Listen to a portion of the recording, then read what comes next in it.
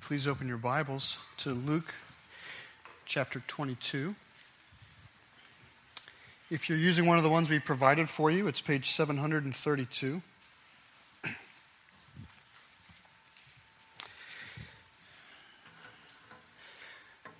We're in a sermon series on the Last Supper, and this morning we're observing the part of the text where the Lord's Supper takes place.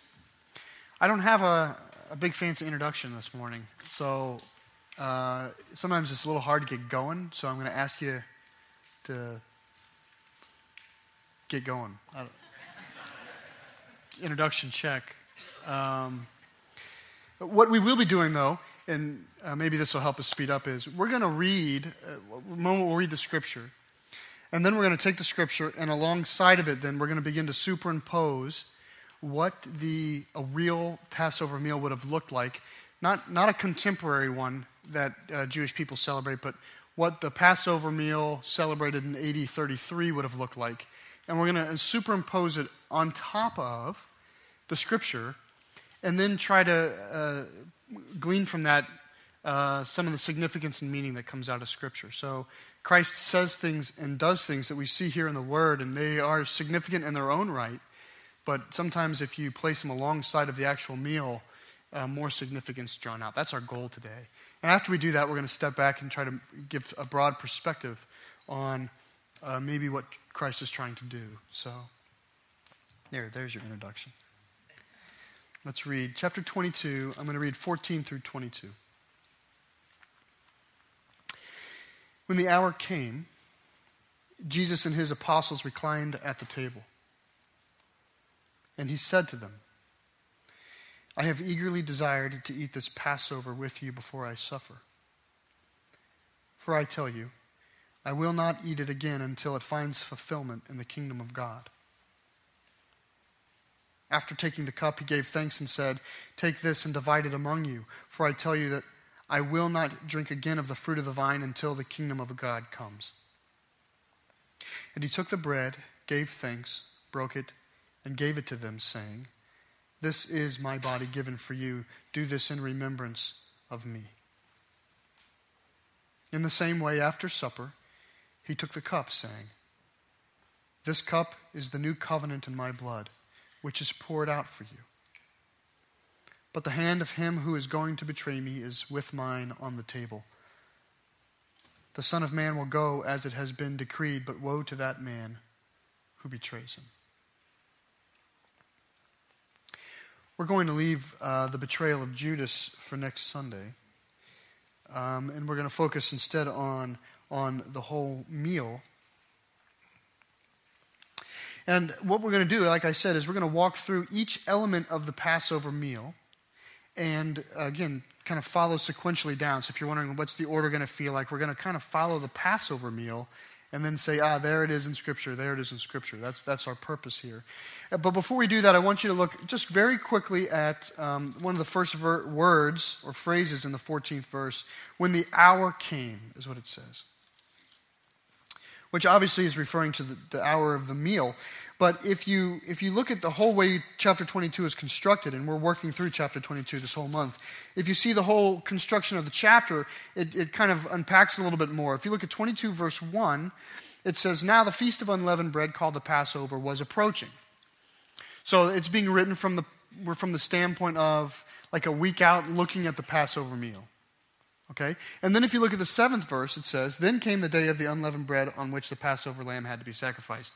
So verse 1 is a few days out, kind of anticipating the Passover. Verse 7 is the day of the Passover. And verse 14 is the hour has arrived. And so the trajectory of the whole chapter is one that's leading us into the Passover meal as its own idea of a climax.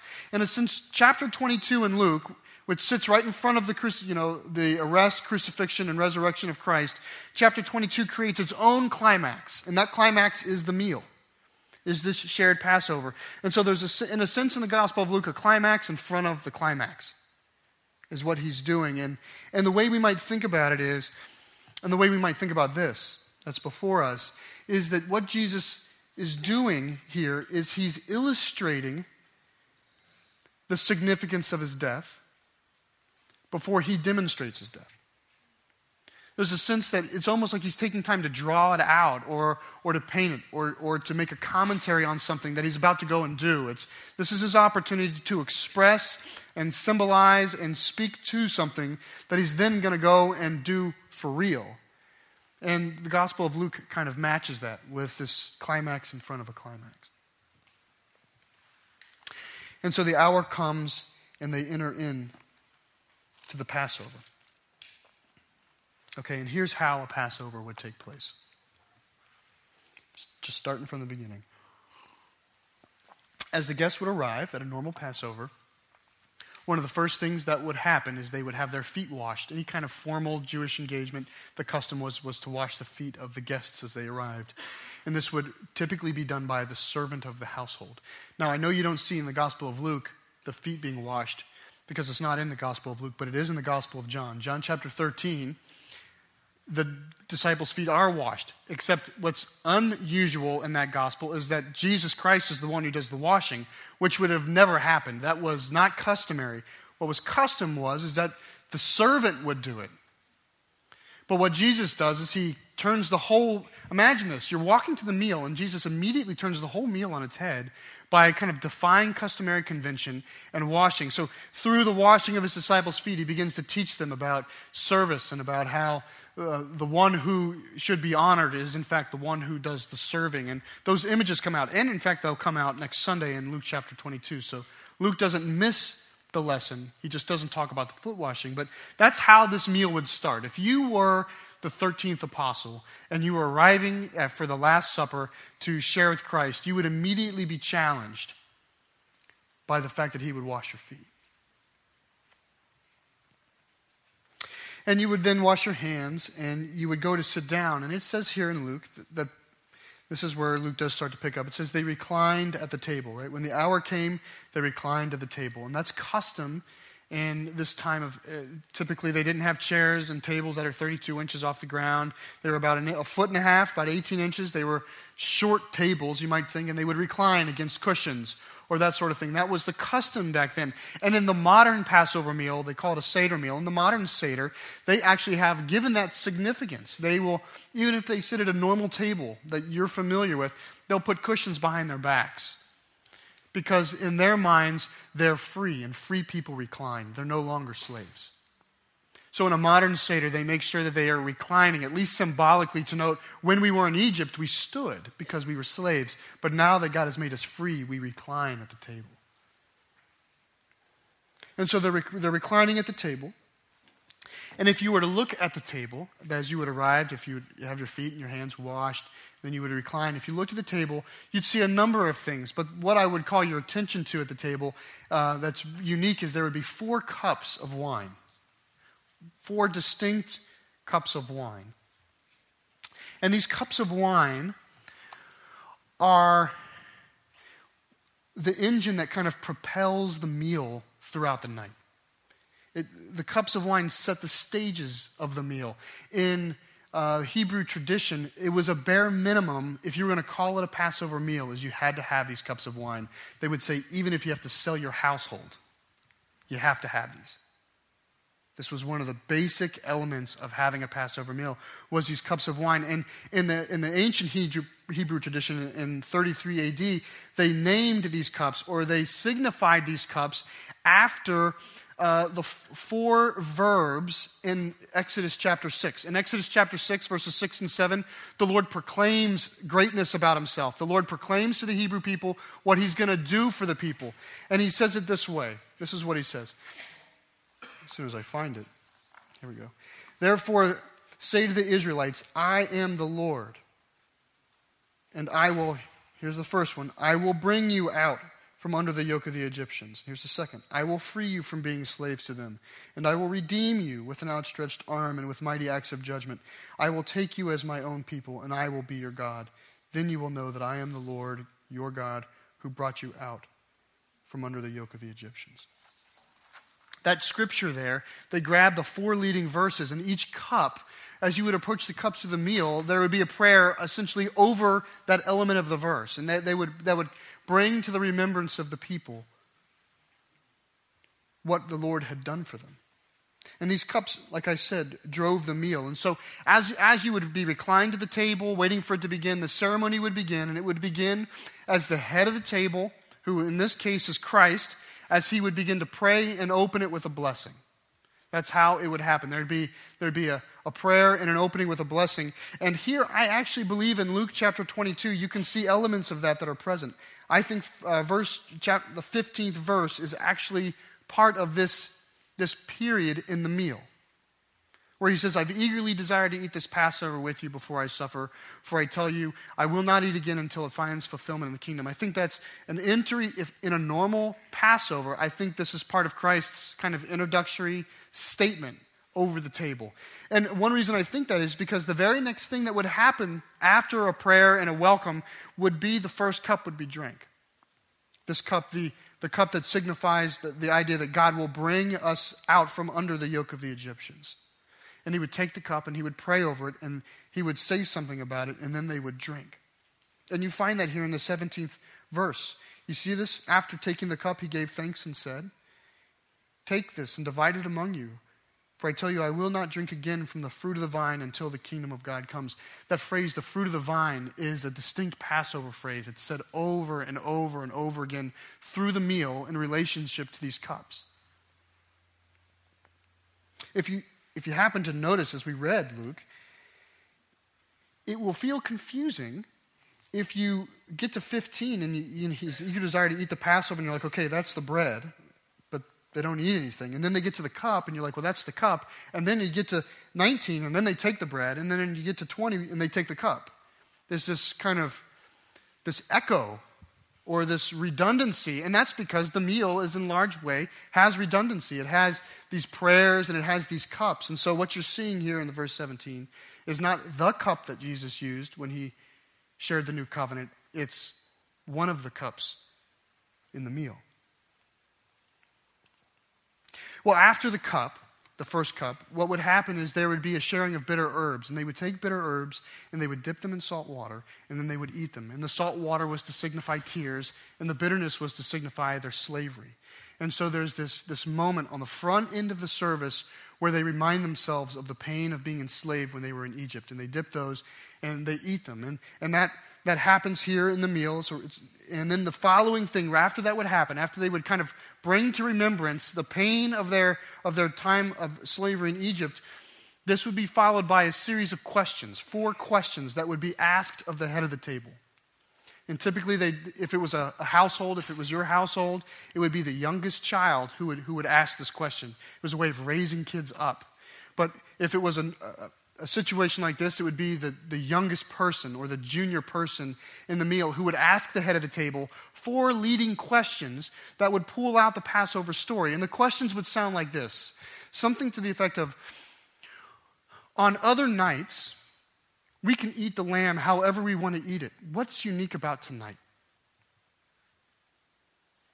What is unique about this Passover? On other nights, we don't do this. Why are we doing this tonight? All the questions would kind of be along those lines of saying to the head of the table, what is unique about this Passover? What's unique about this night apart from all other nights? Now imagine you're sitting in this room and Jesus is being asked that about this night. Just think of that Jesus is being asked by one of his disciples, why is tonight special? Because tonight's not just special because it's the Passover.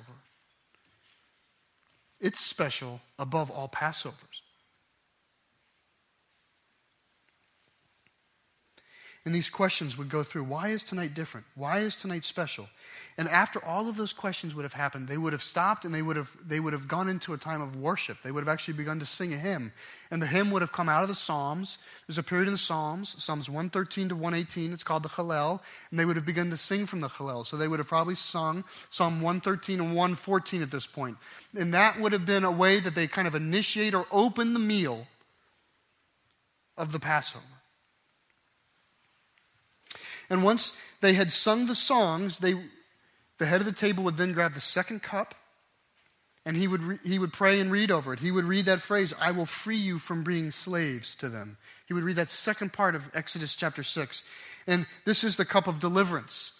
And he would pray that over them, and then they would do a special time of prayer. They would drink their wine, and then they would wash their hands.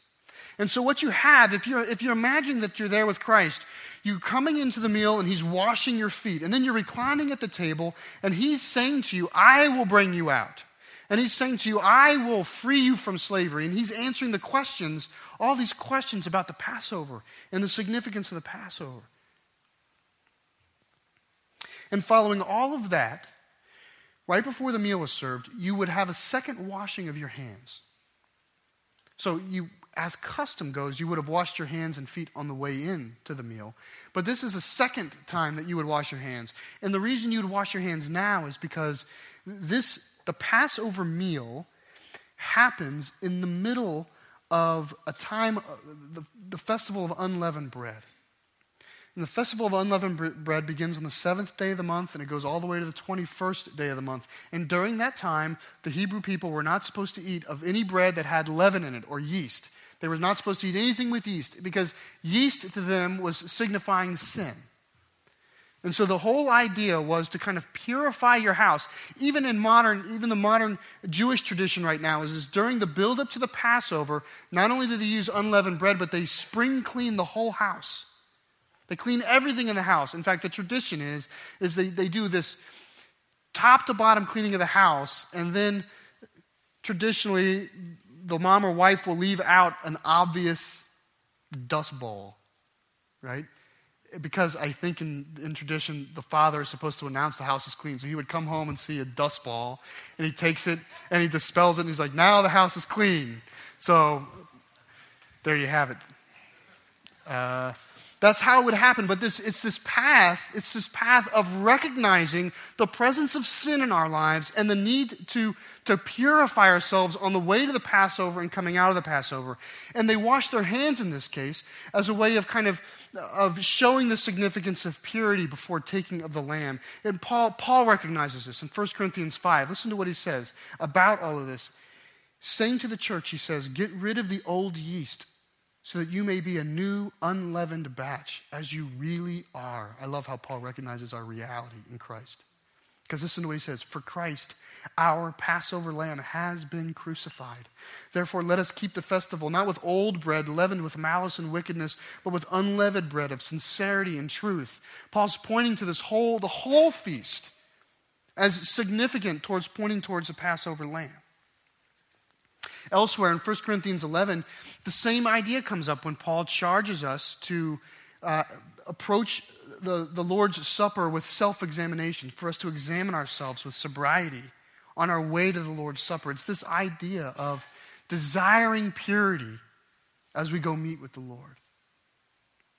And in the tradition, this would have been signified by the washing of their hands.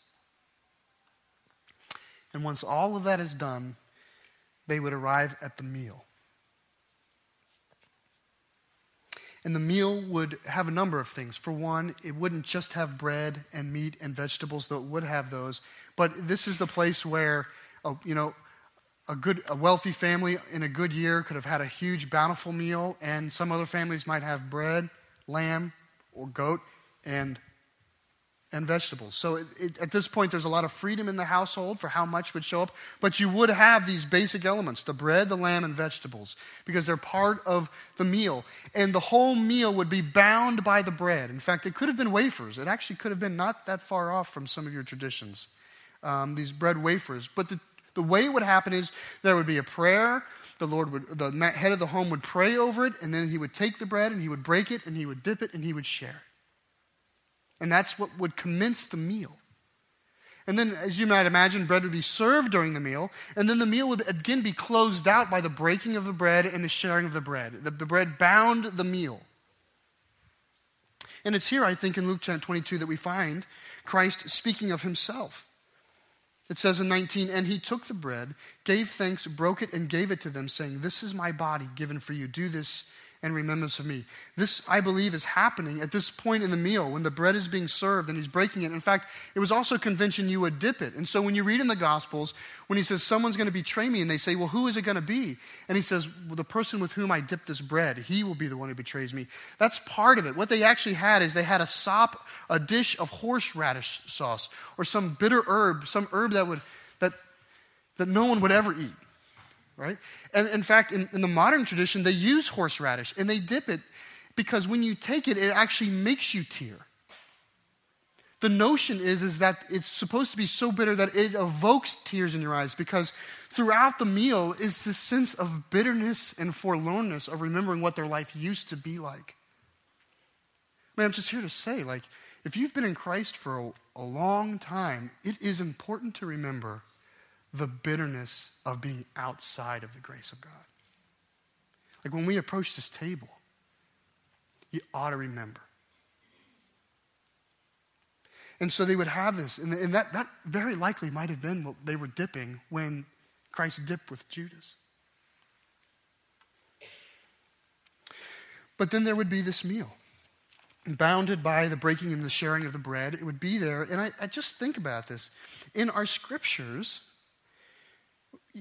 the bread and the cup are placed right alongside one another. And he took the bread, gave thanks, broke it, and shared it, and said, likewise after supper, he took this, that cup is after supper. There could have been an hour between the two. There could have been a whole meal between the two. In fact, actually the breaking and the sharing of bread, Christ could have been signifying that the whole meal is his body. There's a sense that the whole thing is bound by the bread, that maybe he's speaking about the whole feast, that this whole feast is my body, that what we're doing here, this is me. In fact, in the middle of it is the lamb. It's peculiar to me that throughout this entire sequence, in none of the scriptures do we ever find Christ talking about the lamb.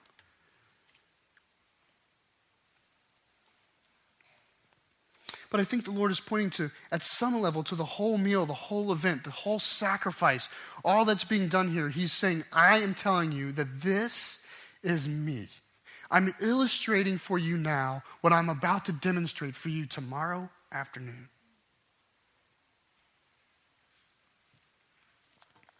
And they would eat. And when they were done eating, they would arrive at the third cup. And the third cup is called the cup of redemption or the cup of blessing. And it's linked in in Exodus to the sentence, I will redeem you with an outstretched arm and with mighty acts of judgment. That's what's coming out of Exodus 6. And it's that cup, I believe, that Jesus took and he shared. And he said, this cup is the new covenant in my blood poured out for you. It's that cup that he's using. Which, if you stop and think about it, first of all, just the phrase, I will redeem you with my outstretched arm and with mighty acts of judgment.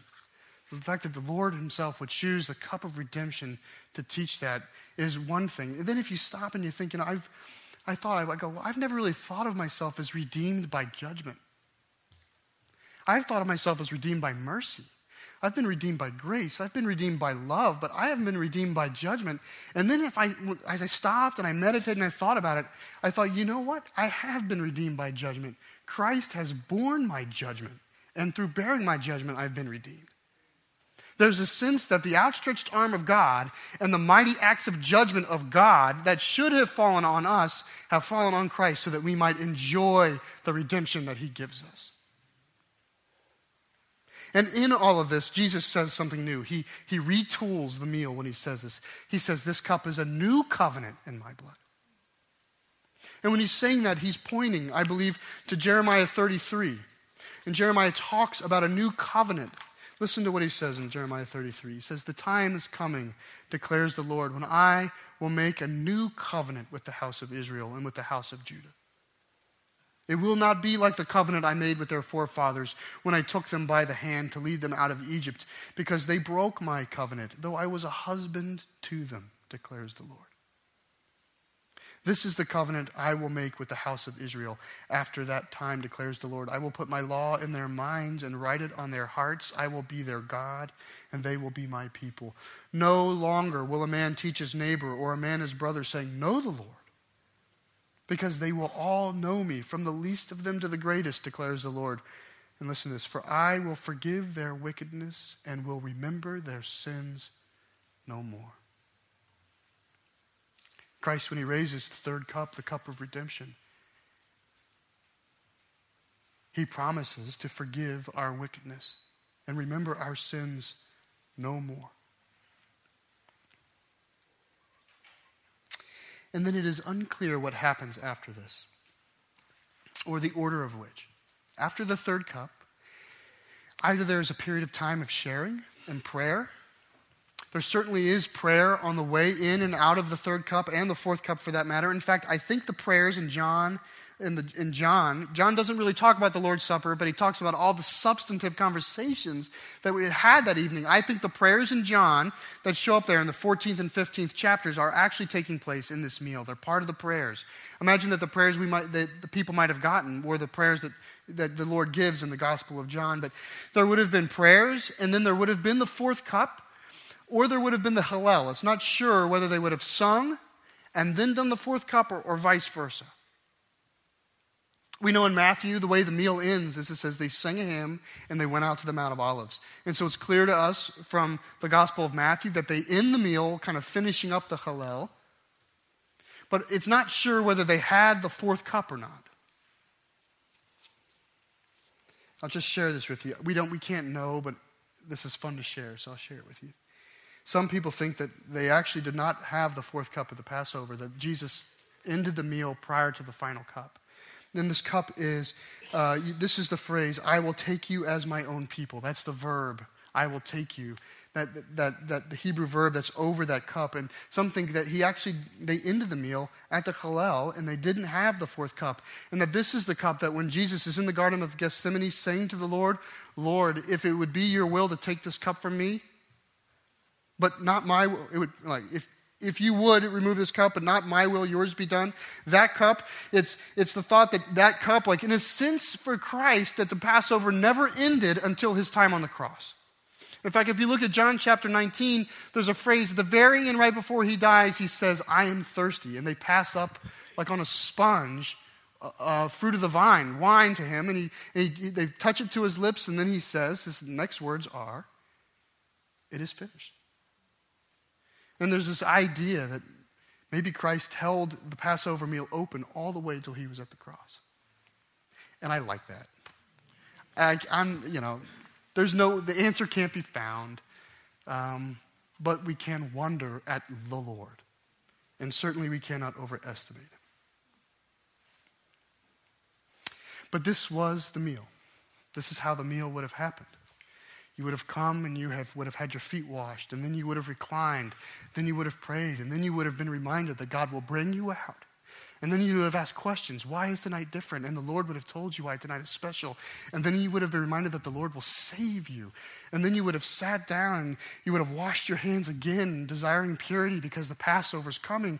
And then the bread would have been broken and the Lord would have said, this is my body. And then the Lord, you would have had the meal. And throughout the whole meal, there would have been the dipping in the bitter herbs and the reminding of where we once were and the whole idea of the Lord being the sacrificial meal. And then after the meal, the Lord would have reminded us with the third cup, I am your redemption. I will redeem you. And then I will take you as my own people.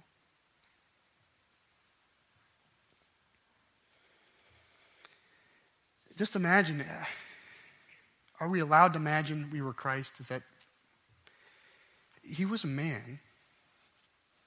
Imagine you were Christ. Imagine sitting at the table when the Apostle John passes you the lamb.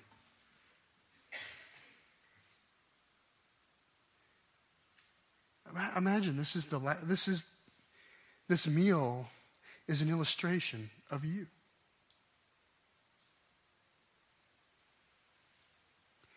I don't even think I could eat.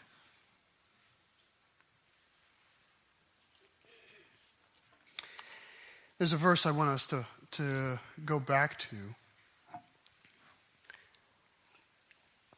It's verse 15. It has caught my attention for the past month in light of the intensity and the difficulty of this meal and all the profound truth that's happening here, in all of this, Jesus says, I have eagerly desired to eat this Passover with you before I suffer. And I found myself tripping over, what can this eager desire be? I would not eagerly desire this. I thought to myself, first I thought maybe he eagerly desires the fellowship with the disciples. Like, I've really looked forward to spending time with you. Like, could that be it? I thought. But when you look at the meal and the conversations of the meal, this is what happens. He says, one of you is going to betray me. Actually, in John, the Gospel of John, Jesus looks Judas in the eye and says, it's you. Go do what you need to do. Like that, I wouldn't eagerly long for that. And in this meal, one of your most faithful disciples is going to say, I would never deny you. And you would have to tell him that before the cock crows, he will have denied me 3 times. Like, I wouldn't desire that. And you're going to have to, in the same meal, listen to your disciples who, when you say the betrayed, they kind of, no, Lord, it can't be us, it can't be us. And then in the scriptures, it's almost like a flip switch. And next thing you know, they're talking about who's going to be the most honored person at the table of the Lord when the kingdom comes. They're fixated even now on their own esteem. And in all of this, you have the fact that somehow the Lord has blocked them from seeing the truth and from seeing with clarity all that's happening in front of them. It's almost as though the Lord is saying to Christ, you cannot even bring a close friend to the cross with you. You have to do this alone. Like, I just don't see myself eagerly desiring that. And I thought, well, maybe he eagerly desires it because let's just get it done. Like, I eagerly desire to get it done, but you just don't find that in the Garden of Gethsemane. So he leaves this meal and then pleads to the Lord with tears like drops of blood that come out. Lord, if it would only be your will that there is another way. That doesn't sound to me like he eagerly desires it. And then I thought for a moment, maybe he was just hungry. Yeah, and that was so lame. I was like, that ain't it.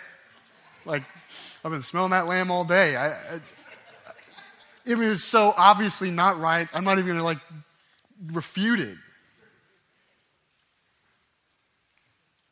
His eager desire. What does he eagerly desire? This is what I think. I think if you follow through the Passover meal, God is showing off the whole time.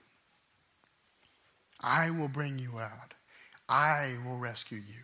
I will redeem you, and I will take you, and you will be my people. That's the path of the meal. Look at what God is saying. Look at what I have done through my outstretched arm and my mighty acts of judgment. Look who I am. I think Jesus Christ eagerly desires to display the power and the love of God. And this is a perfect illustration of it. This is the best illustration that we have of the love and power of God, set beside the only demonstration that the universe has ever known of the true love and power of God. And that's what the Lord is doing here. He's illustrating his love and his power for us. And I think Jesus Christ eagerly desires that. I think Christ at all times and everywhere desires to show the love and power of God. I think the Greek is, I desire with desire to show this to you.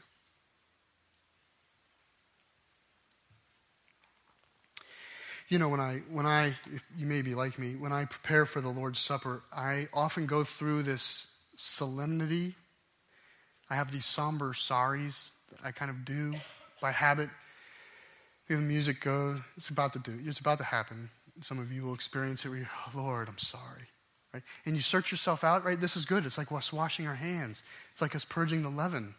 when we kind of do this. And if only we could do this more. But in all of that, I get lower and I get lower and I get lower, and I crawl to the foot of the cross sometimes. And where I don't even want to look above the feet of all the things I've done and continue to do. And I have this spirit of somber sorry, and I am reminded from this chapter of Luke that Jesus eagerly desires that I come. You're here. There's got to be somebody in this room who says, well, I understand that Jesus would have paid the penalty of sin for that person, but for me, I'm saying for you, he eagerly desired to do it. He has eagerly desired to show us his love.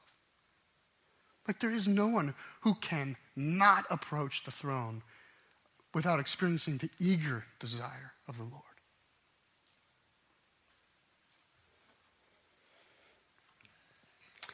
In the faith, this meal that we're about to share is for those who have experienced the Passover.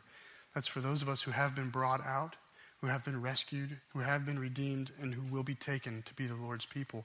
And so if you're not in Christ Jesus, if you don't yet call him Lord and Savior, I would encourage you not to disengage for the next 15 minutes, not to check out, but to let the elements pass and to sit and just resonate with what you've heard, with the scriptures in front of you, in prayer. I would encourage you to try to draw close to the Lord in the ways that you know, and allow these elements just to pass by you, because they're for those people who are in Christ.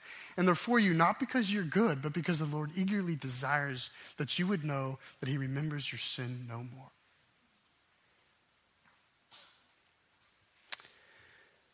Pray with me as we share the table with the Lord.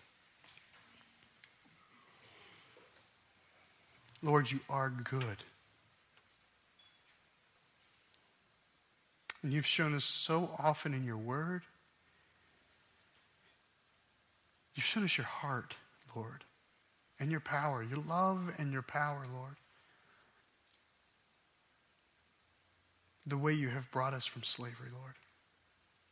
Those of us in Christ confess to you that you have taken us and that you are making us new, Lord. The way you have freed us from the penalty of death, the way you have redeemed us, and the promise that you're making us your people. Lord, and we participate now at this table with the bread and with the cup, Lord, as an illustration of what your Son has demonstrated on the cross. Lord, we say that it has happened. It is finished. It is true for us. And we worship you through these elements this morning, Father. Bless our hearts. Help us to examine ourselves, Lord, but with confidence. The confidence of being in your love. And we pray this in Jesus' name. Amen.